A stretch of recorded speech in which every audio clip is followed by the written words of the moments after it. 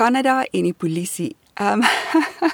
Ek het nou net die polisie gebel en dis om jou te help, want ek het vir hulle gevra, wat kan jy doen as iemand jou gekroek het? En nou moet ek eers net verduidelik hoe dit werk. Ons het 2 nommers wat ons kan bel in Kanada vir die polisie. Een is 911 en dit beteken jy het 'n ontsettende nood. Jou huis brand af, jy kort die ambulans of iemand maak jou seer of sluip in jou tuin rond. So dis 911. Maar dan het ons 'n non-emergency nommer. So dan kan jy vragies vra. Nou wil ek net sê, as ek met die polisie praat, bewe ek al klaar, want hulle neem my oproep op, hulle weet wie is ek en hulle weet waar is ek. So, nou moet ek my woorde mooi kies in Engels, en dan dadelik struikel ek oor my woorde en ek klink stupid, en ek kry my grammar verkeerd. So dadelik as ek stres in Engels, dan is my taalgebruik so 'n bietjie minder goeie Engels as wat dit kan wees. Maar anyway, ek praat toe nou met hierdie ou by die polisie en hy sê vir my, eintlik as mens in Suid-Afrika is en iemand kroek jou, kan jy eintlik niks doen nie, behalwe as jy 'n kontrak het. As jy 'n kontrak het waar iemand sê, betaal my $5,000 en hierdie is dit wat ek beloof om vir jou te doen, en jy teken 'n kontrak, dan kan mens so iemand in Kanada hof toe neem en jy kan hom aangee by die polisie as hy nie sy werk doen nie. Maar, as jy iemand kry wat jou $5,000 vra en hulle beloof om jou te help en hulle sê dit net en daar's nie 'n kontrak nie, dan is jy soos kiepie alleen in Suid-Afrika. Niemand in Kanada gaan jou help nie. Dit is so ver om hulp te kry hier. Want sien, hierdie ou met wie ek nou gepraat het, hy werk in my dorp en omgewing. Dis 'n klein area, dit is sy verantwoordelikheid. So, as jy met 'n vreemde skelm besigheid gedoen het, en hy's net iewers op die internet, waar gaan jy hom kry? Watter polisie gaan jy hom by aangee? Jy gaan jou geld verloor. So, die polisie sê, teken 'n kontrak of gebruik 'n prokureur of wees doodseker. Hierdie persoon wat jou help, is al lank in die land in Kanada, het al baie immigrasie gedoen en gaan regtig waar die werkie doen, anders gaan jy jou geld verloor. En ek wil sommer 'n bietjie ernstig raak. Hierdie polisieman was baie kwaai, want hy het gesê, hulle word so kwaad vir mense met hulle scams. Want mense uit ander lande wat Kanada toe wil kom, is so gullible. Hulle wil so graag maklik kom. Hulle wil so graag maklik raad hê. En hy sê dit is altyd iemand wat jou taal praat, iemand wat uit jou land uitkom, iemand wat jou vriend word, wat jy dink gaan jou help en dit dan nie doen nie. So wees asseblief versigtig. Ek hoor sommer net die woede in hierdie polisieman se stem as hy sê, ons deporteer daai mense. Of daar kom families hier aan op die ouend met 2 van die familielede en die 6 ander sit nog in 'n ander land, want hulle het toe nou nie gekwalifiseer nie. So maak doodseker dat die raad wat jy kry, nie net Facebook raad is nie, dat dit nie net iemand is wat jy van die internet af kry nie, of iemand op Facebook sê, weet gebruik hierdie persoon. Nee, jy moet jou eie huiswerk doen, want op die ouend is dit jou geld wat jy moet uitgee, en nee, daar is nie 'n vinnige manier nie. Ek slaan nou dadelik oor na die goeie deel van die polisie in Kanada, en nou wil ek praat oor 911. Hoorie, dit is iets ongelooflik fantasties. Mens bel 911 en dan is daar 3 opsies. So, 911 is 'n noodnommer wat van alle selfone af kan werk sonder dat mens geld hoef te betaal daarop. Hy is 'n noodnommer. So jy bel 911 en onmiddellik sê 'n stem, state your emergency, police, ambulance, fire. En dan sê jy polisie en dan sit hulle jou deur. Van daai oomblik af wat jy bel, weet die sentrum van die polisie van waar af jy bel, van watter adres af, so hulle het jou presiese GPS location. Dan begin hulle al klaar 'n kar uitstuur, as jy nou gesê het jy kort die polisie. Dan sê jy vir hulle wat gaan aan. Jy sê byvoorbeeld, daar's 2 mans in my agterplaas wat oor al die heininge klim en wat hier ronddwaal en dis 9:00 in die aand en ek weet hulle behoort nie hier te wees nie. Dan hou die polisie jou aanlyn en hulle begin vir jou vra jy moet beskrywings gee.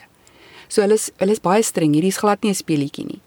Dan beskryf jy en jy sê vir hulle wat jy dink die persoon se ouderdom en sy ras is en jy moet iets spesifiek van hulle sê, so jy kan sê daar staan 'n silwer kar voor die deur en dit is 'n groot trokkerige ding En ten daai tyd begin die polisie al aankom. So hier so hulle maak. Hulle stuur eers 'n gewone motor in en hierdie motor begin solank net kyk wat in die straat aangaan. Dis net so 'n so klein karretjie. En dan kom die regte polisievoertuig agter hulle aan. So daar's altyd 2 groepe. Intussen hou jy aan met gesels en jy vertel wat gaan aan en jy sê byvoorbeeld, jy sien hierdie een ou het nou net begin om in 'n kar in te breek. Dis 'n swart kar en jy dink dis 'n Mazda. Hoorie, ek hoop tog nooit ek moet karre beskryf nie, want ek sien nie dis 'n swart kar en ek weet nie wat se naam het karre nie. Maar anyway, hopelik weet jy wat se kar dit is. Maar teen daai tyd is die polisie gewoonlik daar en hulle doen iets. Jy mag net nie jok nie, jy mag net nie speel nie. Dit is 'n ernstige ding want hulle vra al jou inligting en nadat die saak afgehandel is. So hulle het nou die ouens gevang wat inbreek by die kar oor die straat en na die tyd bel hulle dan om vir jou te verslag te gee van wat gebeur het. Hulle sê nie of hulle iemand gevang het nie, hulle sê nie of daar iets gebeur het nie, hulle sê net ons het opgevolg, dankie vir jou oproep, totsiens.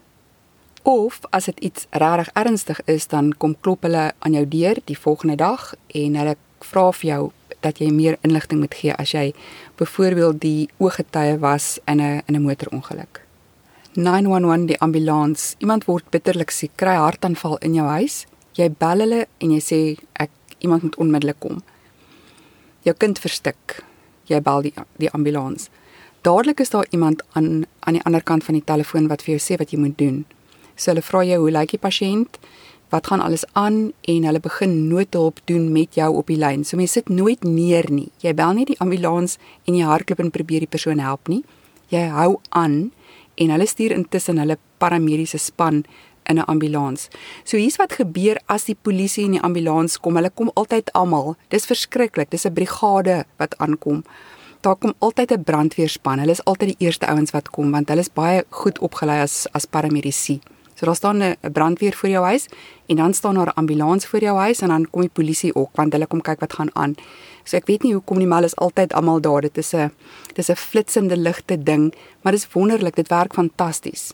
Hulle sal jou kom haal in jou huis en jou aan die ambulans laai en jou hospitaal toe vat en ontsettend empatie hê met jou. Dan vuur Kanada se huise brand ontsettend maklik af en wat mens nie wil hê nie is dat jou huis brand en die huise langs aan want dis houthuise, hulle brand binne 'n paar minute af en dan is jou bure se huise dalk ook daarmee heen. So as daar die kleinste vuurtjie is, bel mens 911 en jy begin uit jou huis uit hardloop want jy wil nie in jou huis doodbrand nie. Die ambulans en die brandweer kom bitter gou. En ek eindig net eintlik met 'n cool storie. Toe ek my lisensie moes oorgedoen het ek een vraag verkeerd gekry en dis die vraag wat gesê het: wat moet jy doen as die ambulans of die polisie of die brandweer agter jou is en hulle loeiende sirenes aansit? Piu, jy hoor dit agter jou. Toe sê ek jy moet net bietjie stadiger ry op my toetsie en toe dop ek. Want wat mens moet doen, jy moet stil staan. Jy moet uit die pad uit trek so ver as wat jy kan en jy moet heeltemal stil staan tot almal by jou verby is. En dit beteken in die kleinste straatjie en op 'n snelweg. Dit is iets fantasties om te sien hoe 'n hele snelweg gaan staan, uit die pad uit trek en daai polisie en brandweer en wie ook al laat deurgaan. So dis die een wet wat almal hou by, want jy sit altyd en dink sê nou maar net dis ek in 'n ambulans, dan hoop ek al die karre trek af en hulle doen. Dis te pragtig om dit te sien. Ek eindig met die volgende: as jy dan in Kanada ooit agterkom dat daar mense is wat immigrante kroek, dan gaan jy hulle aangee, want dit is 'n kriminele oortreding. Dan gebruik jy die polisie en jy sê vir hulle ons gaan hierdie ou stop dat hy dit nooit weer doen nie. En as jy nog in Suid-Afrika is, dan wil ek net sê die effektiwiteit van die polisie en die brandweer en die ambulans, dis iets om te sien, dis iets om na uit te sien in Kanada. Dit werk wonderlik. Hoorie, dit werk so goed, dit maak mens partykeer amper bietjie skrikkerig, maar dis fantasties.